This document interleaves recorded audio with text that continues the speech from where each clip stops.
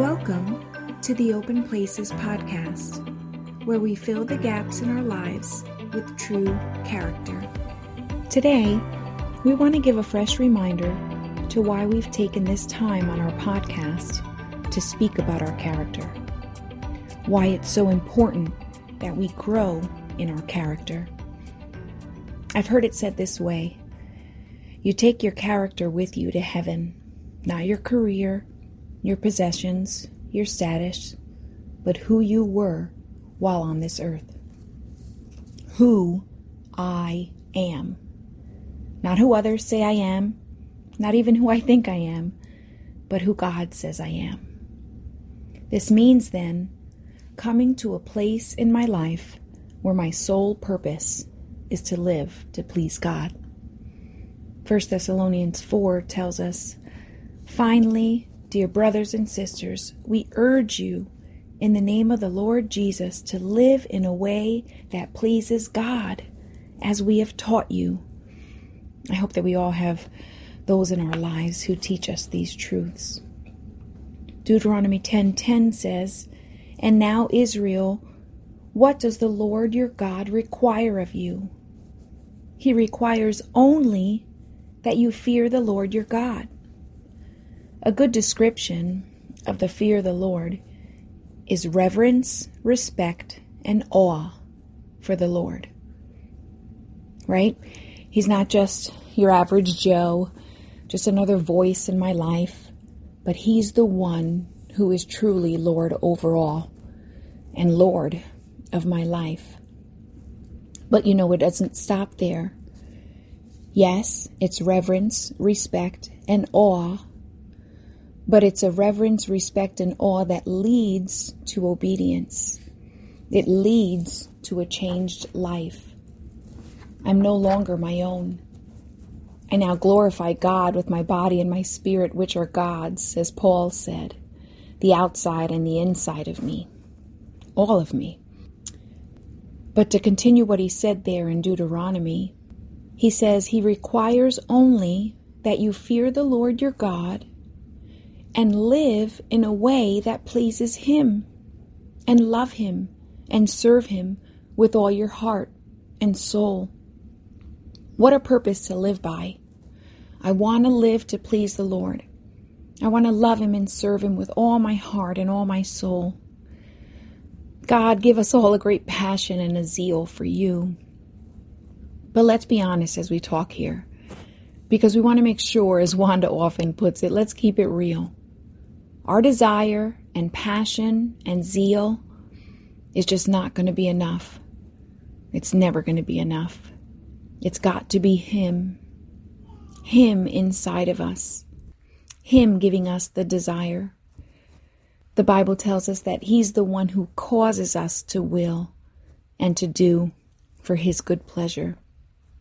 So He's the one who gives us the desire to do it, and He's the one who helps us to do it. Thank you, Lord.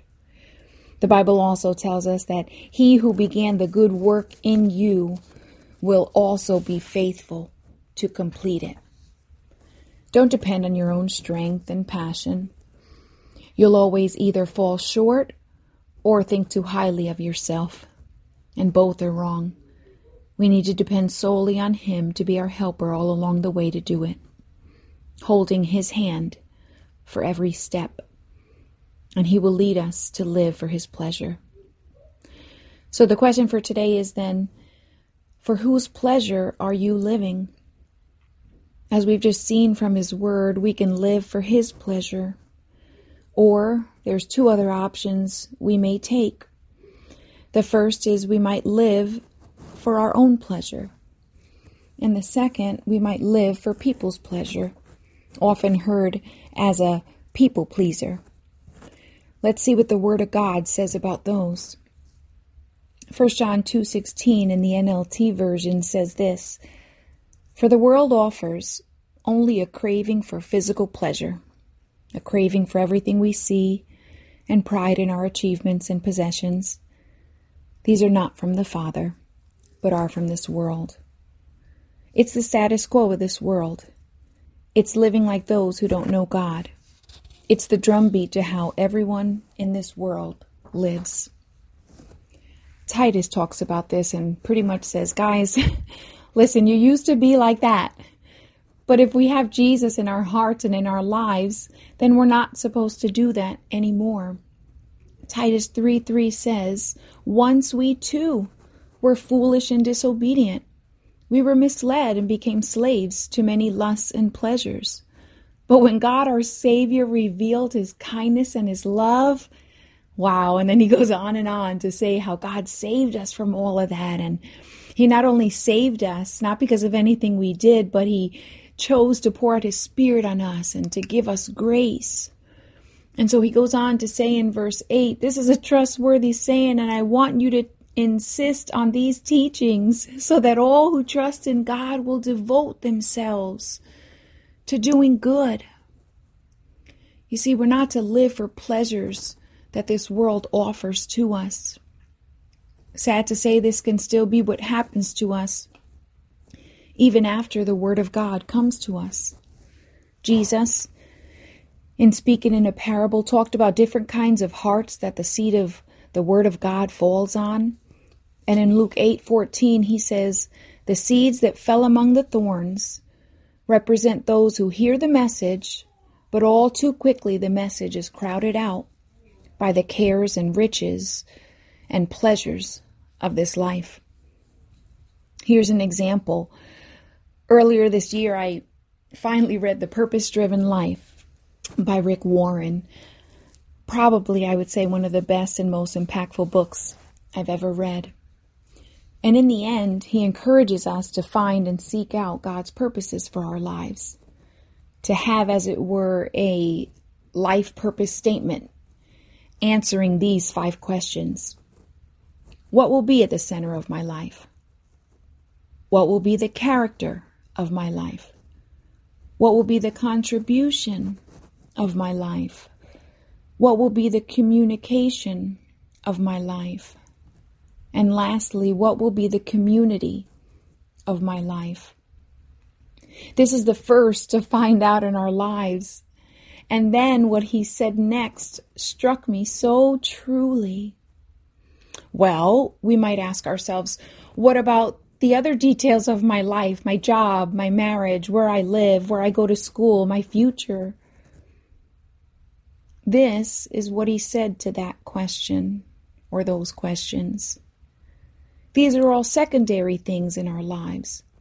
When we focus on the first priority, the secondary will fall into place, not vice versa. So when Jesus said those things, he meant that those who hear the message, but their focus is all on the secondary stuff, the things that go on in our lives, then the message ends up crowded out of their life, and those people never grow into maturity. And that's what we really want here in this life, for us to grow in him. Paul said in 2 Corinthians 12:21, I'm afraid when I come again, I'm going to be grieved because many of you have not given up your old sins. You've not repented of your impurity, sexual immorality, and eagerness for lustful pleasure. Are we still living for our own pleasures? And lastly, living to please people. This might not always be clearly seen, but it's when our actions are prompted in order to not bring displeasure to those around us. Are we supposed to serve others? Sure. Of course we are. But we're to be led by the Spirit to please him, not to get the reward from others. The Bible tells us to work as though we are working for God and not man. We can see our motive here if we do it merely for acceptance or for reward. These are not pure motives and prove to be really still trying to just please ourselves in ultimately getting what we want. Or another example I read recently in the life of Eli, God's priest, the one in charge of God's house. Found in 1 Samuel, the Bible tells us Eli's sons were just horrible. 1 Samuel 2:17 says, So the sin of these young men was very serious in the Lord's sight. Again, who are we pleasing? For they treated the Lord's offering with contempt. Eli knew this, and yet he gave them only a slight little slap on the hand, as it were, no real dealing with them on the issue that he knew to be wrong. And it says this in verse 29. God said to him, "Why do you scorn my sacrifices and my offerings? Why do you give your sons more honor than you give me?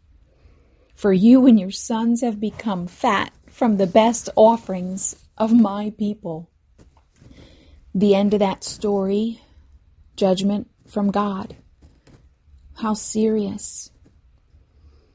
He removed his promise to him. That was the result. He had said to him, "I promise you and your house and your father would go in and out before me. But now the Lord declares, far be it from me. For those who honor me I will honor, and those who despise me will be lightly esteemed." Wow. Eli was a people pleaser, and it cost him big. The Bible tells us fear of man will prove to be a snare, but those who trust in the Lord will be kept safe. So who are you living to please? Is it yourself? Is it other people? Or is it the Lord? Take some time to be honest and open with the Lord. He loves you, and He'll show you His way. Remember, we were made for His pleasure. Thanks for listening in on today's podcast on having a fresh reminder on why we are aiming to grow in character this year. As women, wives, and moms, we are standing with you to help see you grow.